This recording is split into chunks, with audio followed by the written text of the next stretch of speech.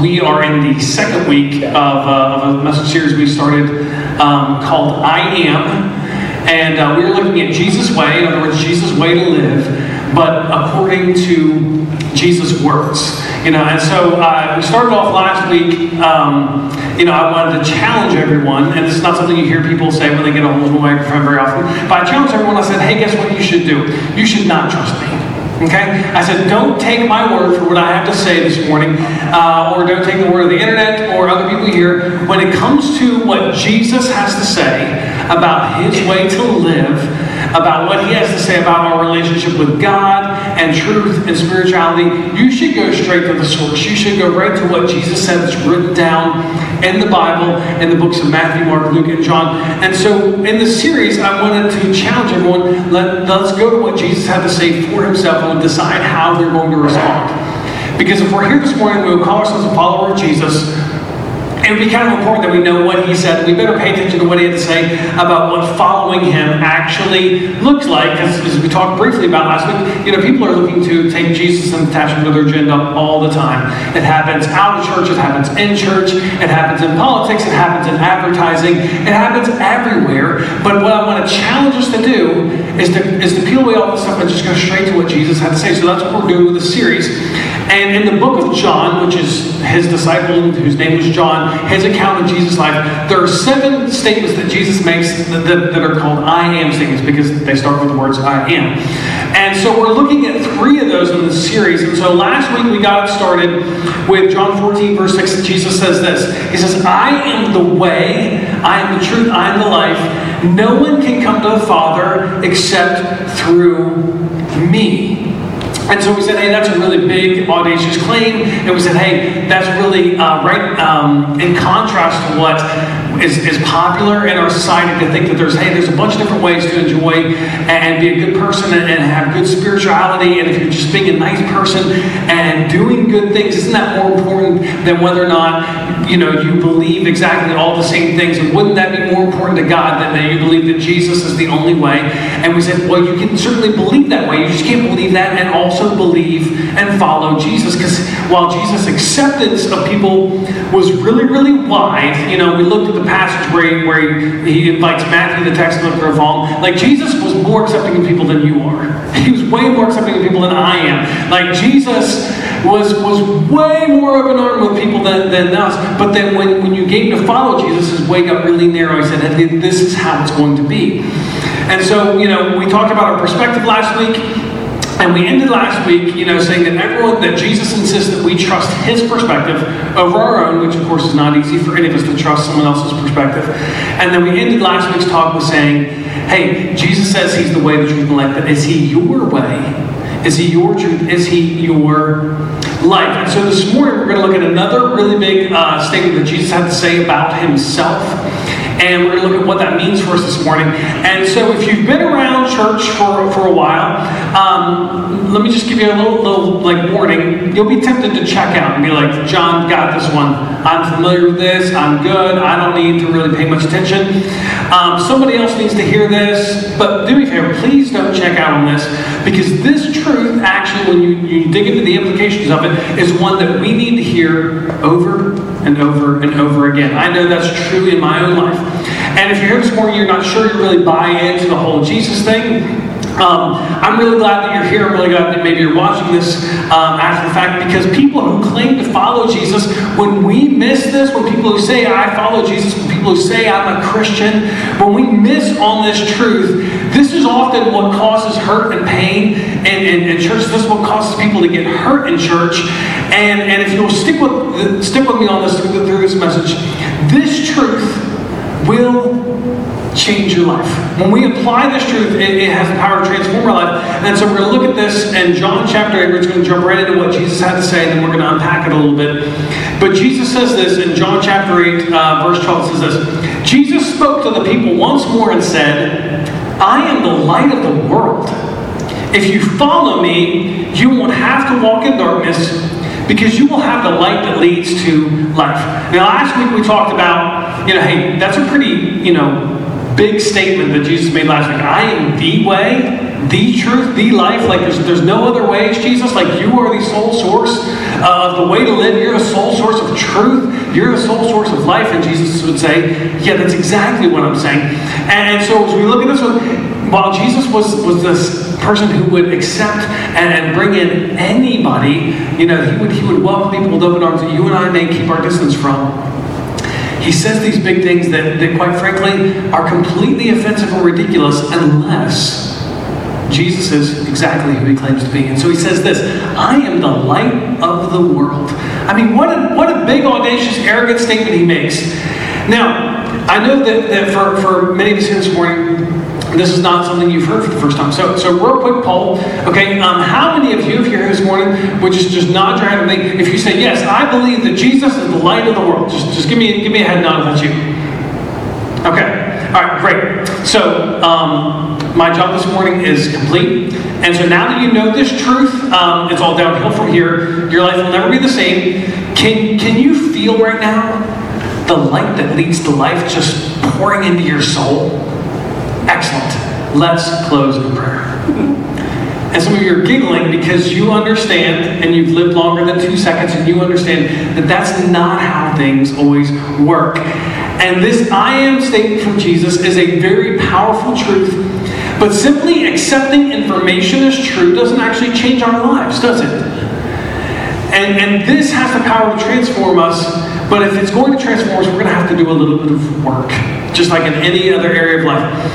And so Jesus says, if you're following me, you don't have to walk in darkness. Do you remember the last time that you had to walk in darkness? Maybe the power went out at your home in the dead of night, or maybe you had a car breakdown, or you think about the moments when you were in total darkness physically, just walking around. Like, have you ever tried to get around with the lights off?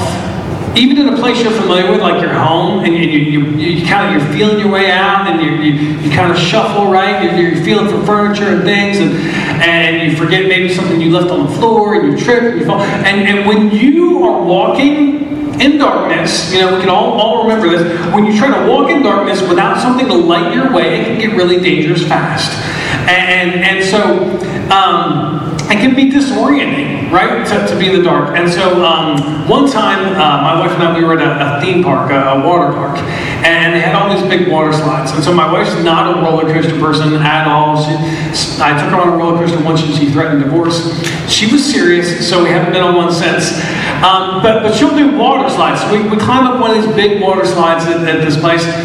And it was one of these ones where you get on the inner tube and you go into it. So you're really moving along fast.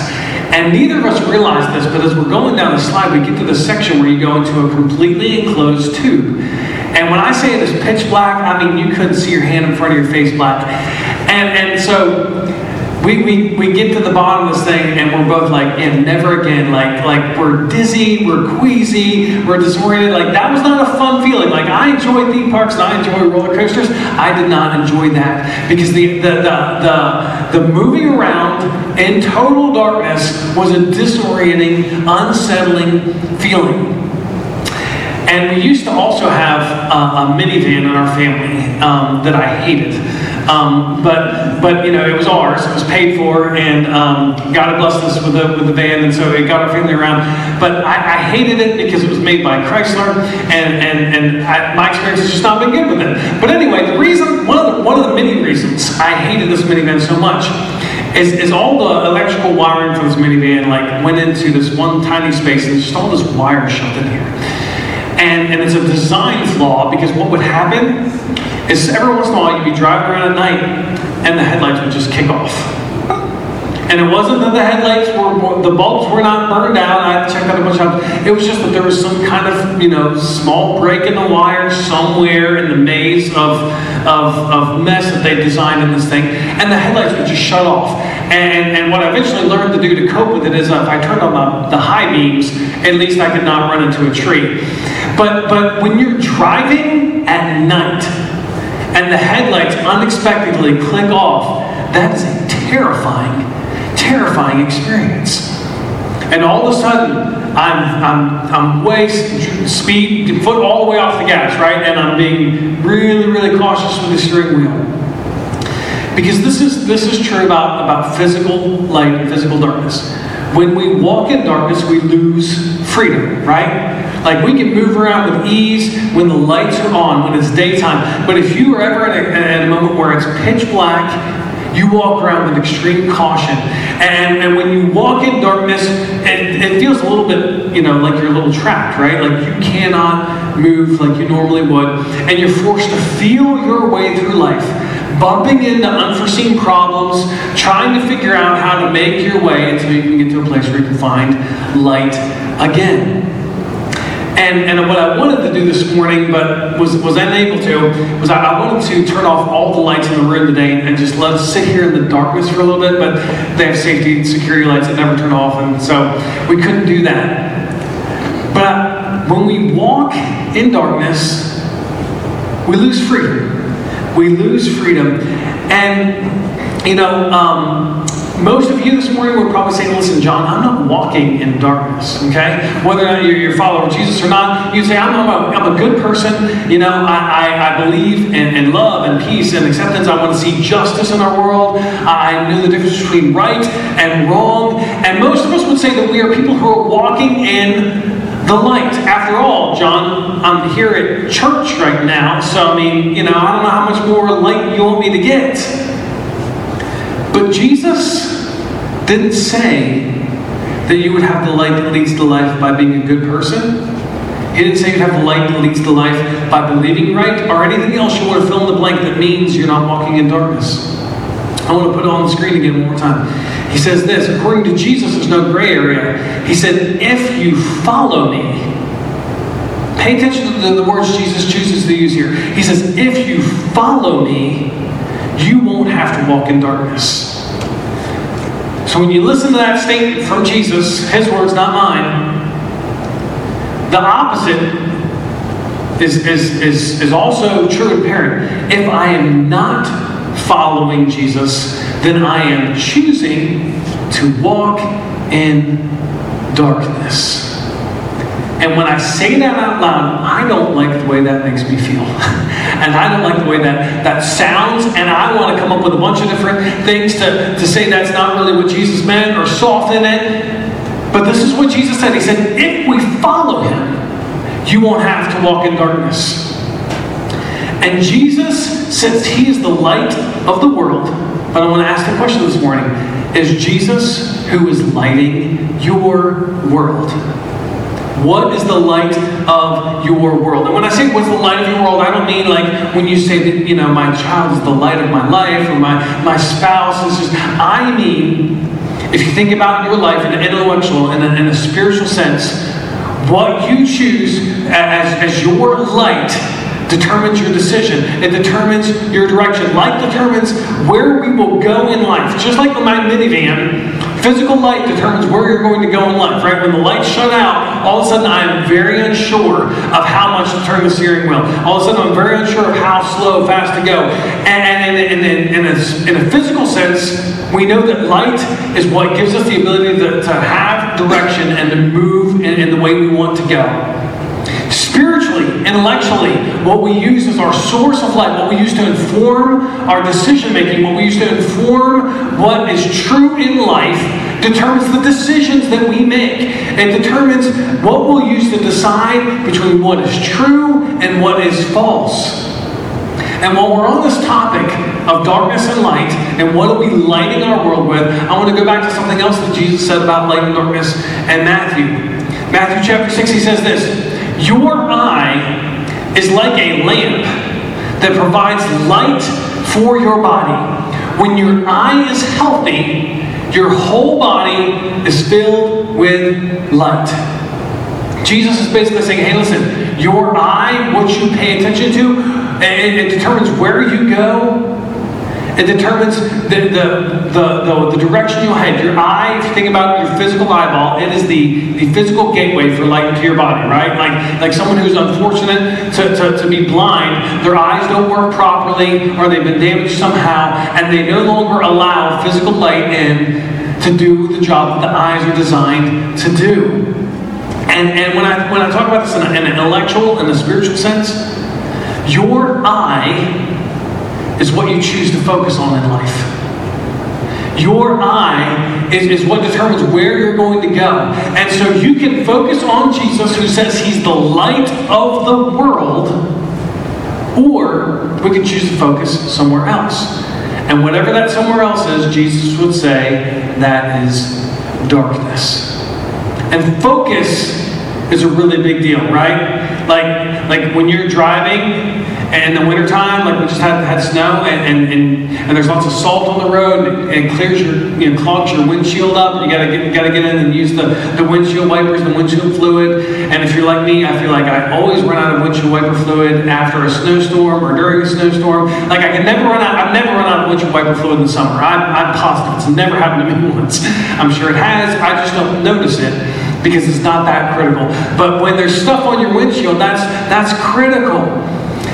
And when you're driving, you need to be able to focus on where you're going, right? Like we all have yelled at somebody to get off your phone while they're driving, because you can see they're kind of weaving in and out of the lanes. They're not paying attention to the road like they should be. They're focused on something else. And because they're focused on something else than what they should be, their car is taking all kinds of unpredictable and dangerous direction.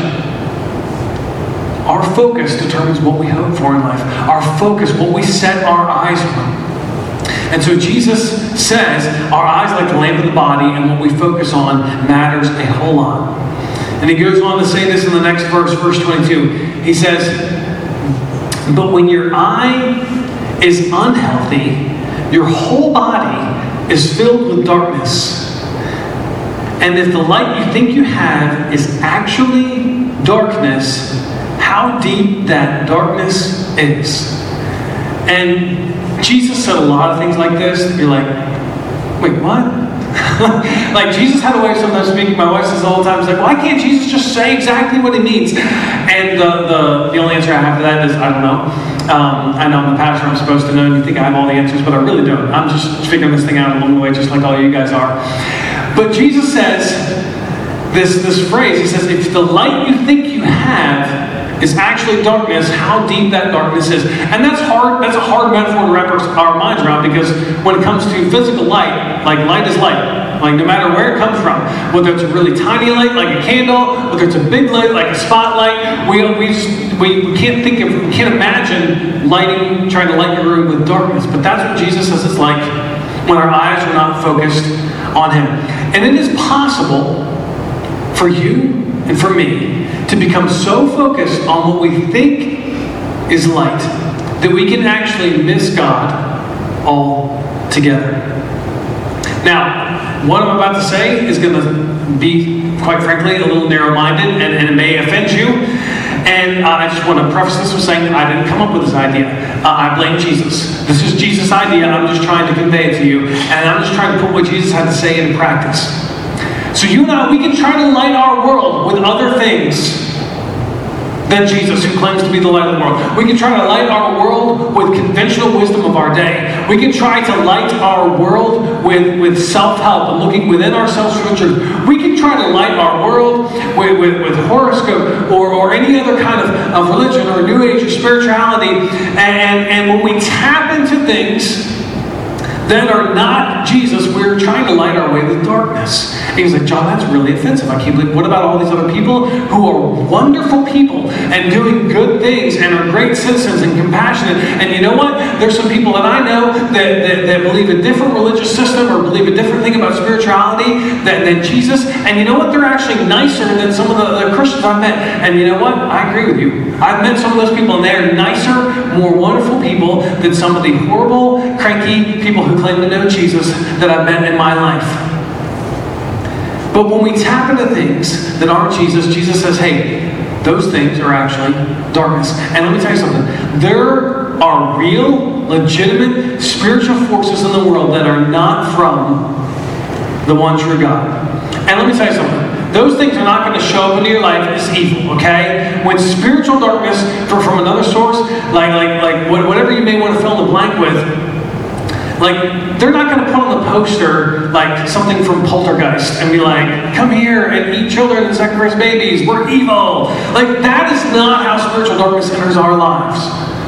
It will appear to be something that is good. It will be something that appears to be light. I want to bring up a verse where Paul's talking about some people who are causing problems in a church in Corinthians. He says this in 2 Corinthians. He says, these people are false apostles. They are deceitful workers who disguise themselves as apostles of Christ. Now, I'm not here to point fingers at anyone specifically or anything like that. But what I will say this. When someone comes along and says, oh yeah, I love Jesus, I believe in his teachings, I think he's the Son of God, and I also, you've got to check out these crystal things that have healing power, or they talk about some other thing, they bring something else into it. The Bible would say that they are false apostles of Christ. And you're like, John, do you realize how out of touch you sound? Yes, I do. But my job this morning is just to relate to you what Jesus actually has to say about himself. And the decision is yours to make. And he goes on and says this, but I am not surprised. He says this, even Satan disguises himself as what? As an angel of light. When Satan or someone who is under his control comes into our lives, when a religious idea, when a spiritual idea, when something that seems like this is a great positive thing, a good vibe, positive energy thing that I should incorporate into my life, this will help me follow Jesus better. That's just something disguising itself as light. And the truth is, spiritually speaking, intellectually speaking, it is possible to confuse darkness with light. Now, physically, that's completely impossible, right? No one's ever been like, oh my gosh, it's so bright in this room when the lights are all off. No one's ever said, confused light with darkness. But in our spiritual lives, and our intellectual, our mental lives, it is possible to confuse darkness with light. And you know what? It's really hard for me to admit that I could confuse darkness with light, because that just sounds ridiculous, doesn't it? And it's hard for us to envision that we could get something like mixing up darkness and light wrong. But when you think about it, we all have, haven't we? Just think about your own life, and you can look back on some moments, some decisions that you've made, some seasons of life where things were not going well. And after we get removed from it by maybe a few months or a few years, have you ever looked back on something you did, said, or a way you behaved during a season of life and said, how could I be so foolish? You look back on it and you're like, wow, I was so off on what was really going on in my life or in this situation. And we've all done it, right? I'm not going to ask you to raise your hands, but we've all been there before where we've looked back I cannot believe how wrong I saw this situation. I cannot believe how foolish I was to make that kind of decision financially or to do this. I can't believe I was that stupid. How could I not see what was really going on? And if we can be honest with ourselves, which I know is not easy to do all the time, and look back and say, there have been times when I have made decisions, I've lived in a way, and when I look back on it, it's like, man, I was so wrong. I was not even close to following the truth. If that is true, then we have to admit that it's possible for us to confuse darkness with light. Jesus said, I am the light of the world. He's like, there's no other. Which is really offensive, really exclusive. But Jesus says, if you follow me, if you try to light your path with me, if you can imagine yourself at nighttime in the woods trying to find your way back to a car from a hike, maybe you got lost, and it's dark out, what's the first thing you do when you're walking at night? You're going to pull out your phone and turn the flashlight function on, right? So it'll light your path so you can see where to go, so you don't twist your ankle on a route or something else, so you can know where to go. Jesus says that when we follow him, when we light our path with him, when we trust that he is the only real light, he says when you do that, you don't have to walk in darkness. Which means when we try to light our path with anything beyond, in addition to, other than the light of the world, Jesus, we are choosing to walk in darkness. Now, if you've grown up around church and you think, hey, you know, this doesn't apply to me. Like, I know what's right and wrong. I believe in Jesus for years, John. And this doesn't apply to me. I want to cruise on down to the same chapter of John chapter 8. He says, I'm the light of the world. And if you go on down to verse 31, Jesus says this. Jesus said to the people who what? What's it say? Who believed in him. Jesus said to the people who were buying in. Jesus said to the people who go to church. Jesus said to the people who would call themselves Christians. He says this. You are truly my disciples if you remain faithful to my teachings. And then there's this famous phrase that you've heard over and over again, both in and out of church. It says, and you will know the truth, and the truth will set you free. That's a popular phrase in society, and that came from Jesus. This is where it originated from. And Jesus says that we can understand the truth and still not be free. Which doesn't really make sense in our modern context, because our society says, hey, if you follow the data and if you look at the science, if you get the right info, then you'll have the facts. And once you have the facts, then you'll know the truth. It's going to transform you, right? And if you've argued with people about whatever, anything, whether or not you think Ford's better than Chevy or Republican's better than Democrat or whatever it is you've argued about, and you're like, hey, here's this information. Once you have this information, you'll be able to walk in truth. And society says truth can be found in all these places. Look inside yourself. Look at other spiritual things. Whatever. And once you have the right info, then you'll live in freedom.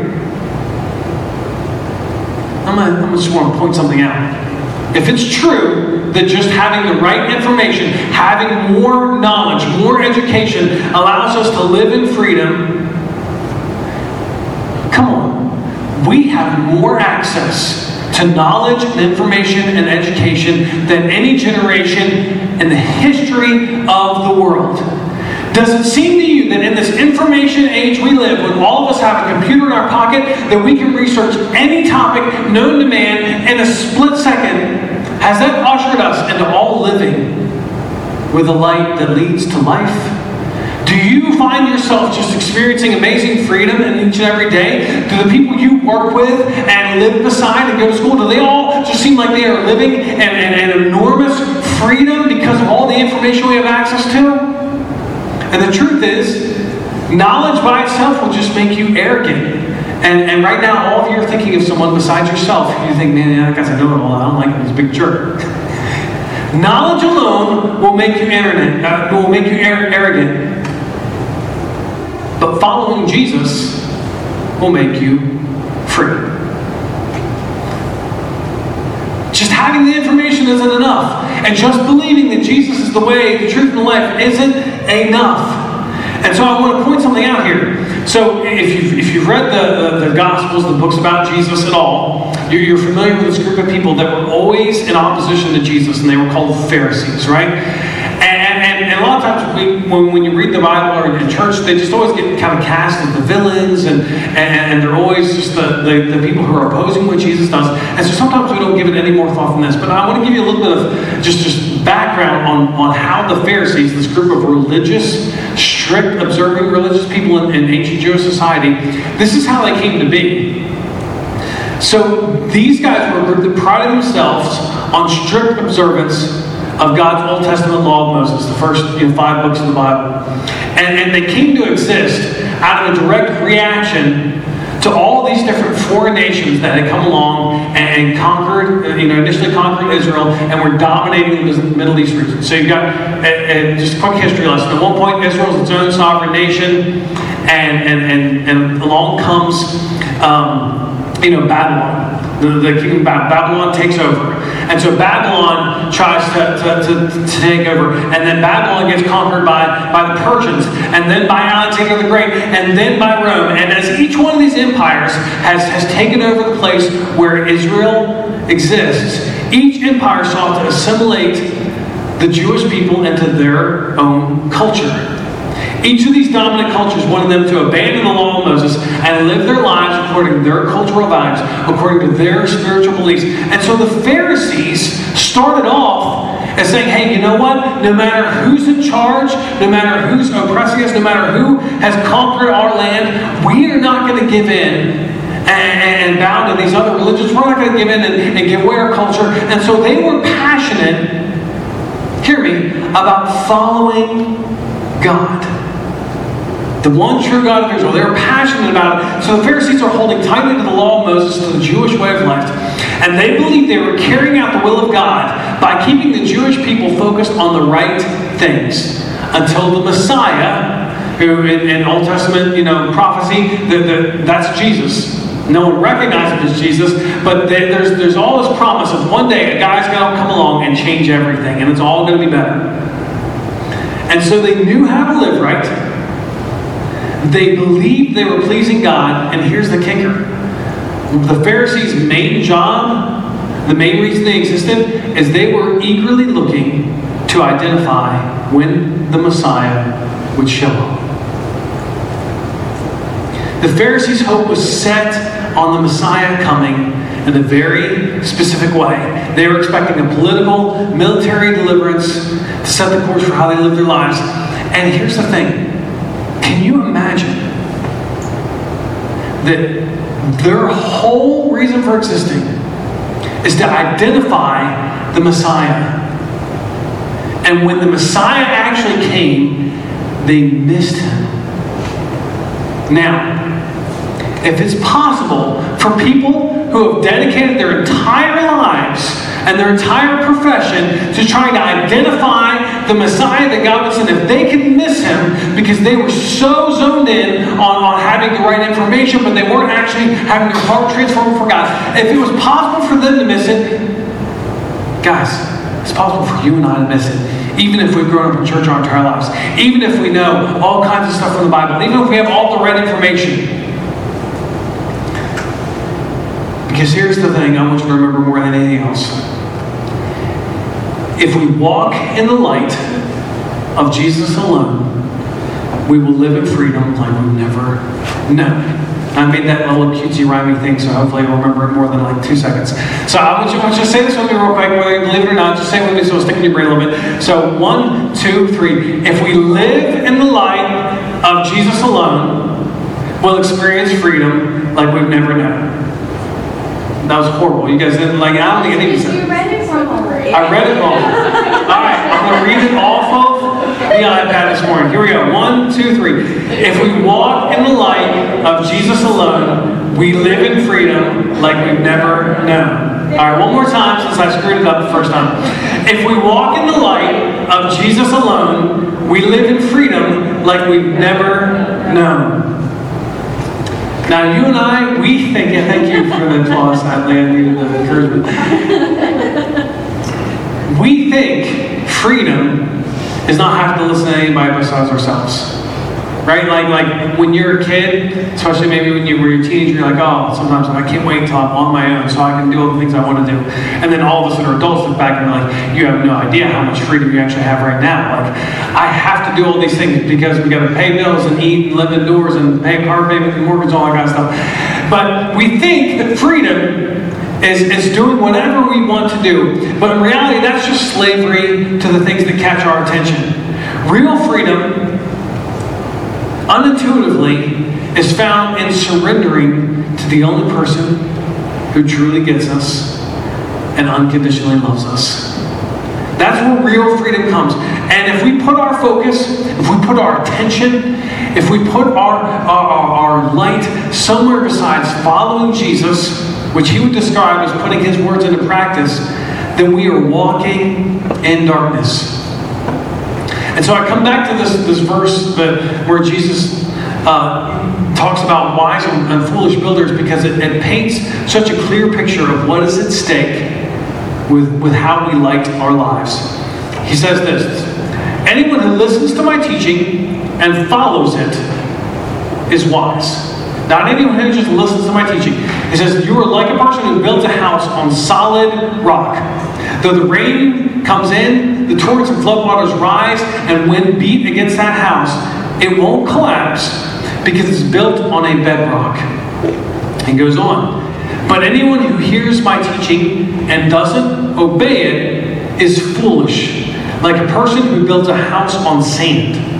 When the rain and floods come and the winds beat against that house, it will collapse with a mighty crash.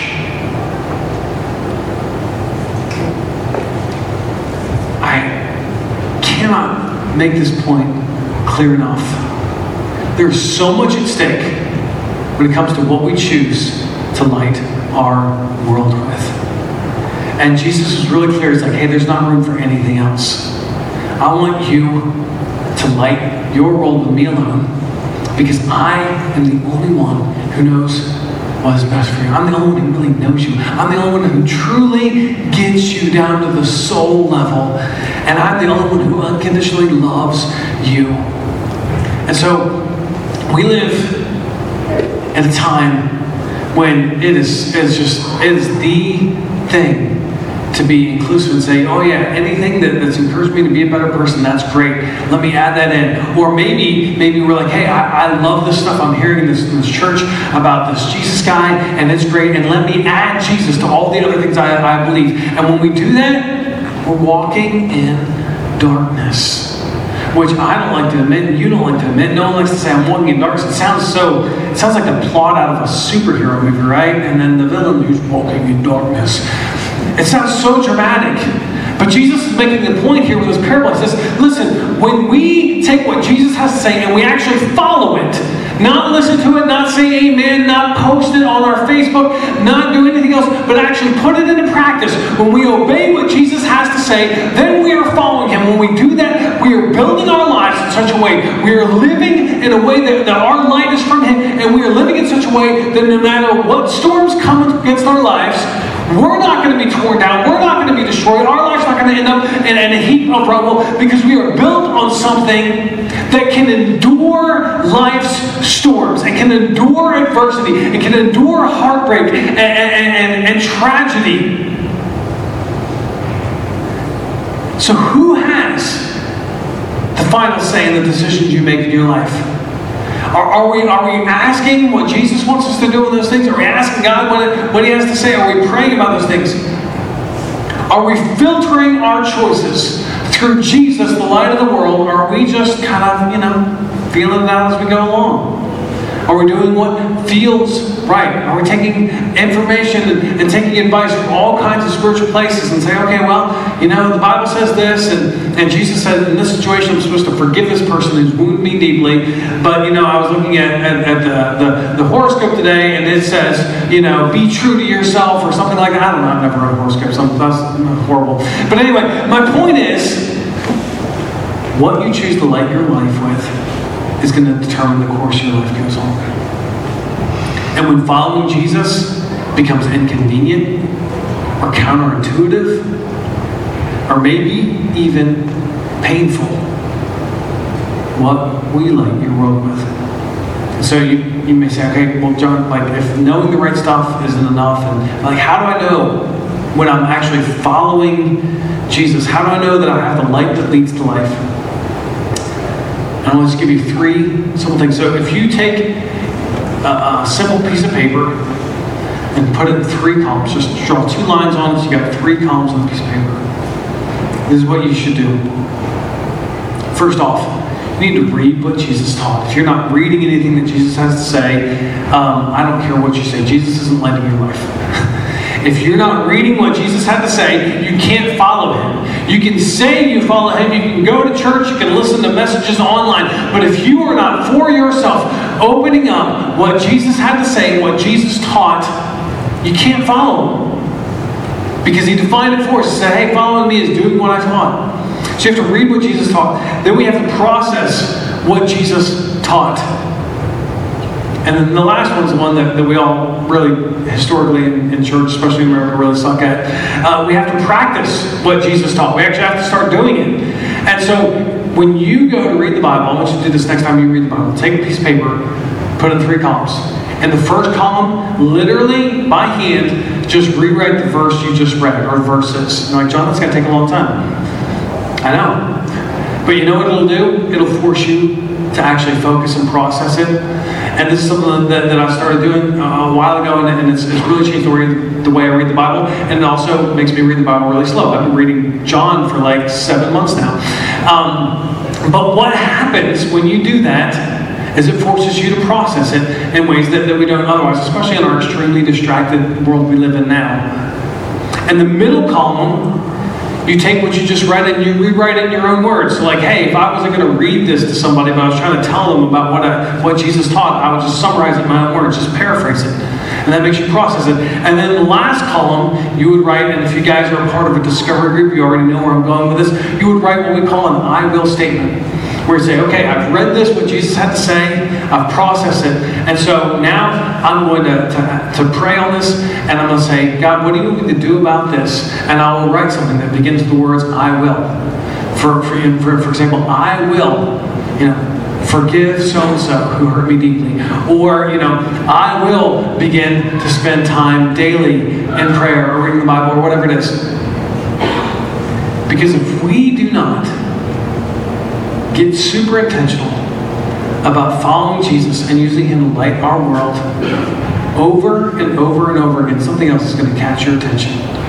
And you may not recognize it at first, but you will just begin to use that as something to light your world. And when you do that, you're walking in a path that's going to lead to darkness. And I don't mean necessarily darkness like, okay, well, the next thing you know, you're going to be worshiping Satan and drinking blood. I just mean you're headed in a direction where you're going to bump into stuff. And you're not going to see things coming, and you're going to be hurt in life because you are no longer seeing the light of the world in front of your feet. So I'm going to ask Chris to put on a track as I want to close us in prayer this morning. I get how narrow-minded this morning's talk is, and how it is in direct opposition to basically our entire society, where it's like, just be tolerant of everybody, and everything's okay to believe as long as you don't tell someone else that they could potentially be wrong. And I would love it if that were true. That would be much easier, especially in our world. But what I care about more than getting along and going with the flow of our society is that people would know and encounter Jesus in a very real way. Because I know what has happened to me as I've encountered Jesus in a real way. And I've seen it in other lives in this room. And I know how easy it is for us to get distracted and use other things to light our world and set our focus on other things. So let's pray. Heavenly Father, we need you. And we need your help to keep us focused on your light.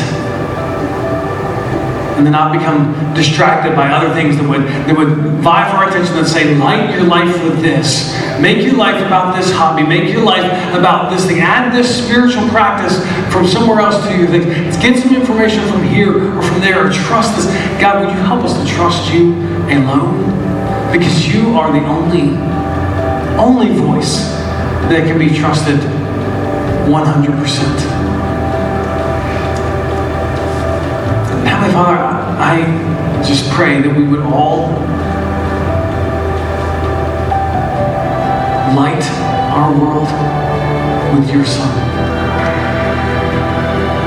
So, if anyone's here this morning, or if you're listening to this after the fact, I just want to give an opportunity. If you're saying, hey, you know what, John, maybe you're here this morning, like, I've been in church for a long time, or I've grown up around this stuff, but I realized this morning I'm not really following Jesus. I'm just going through the steps. I'm just going through the motions.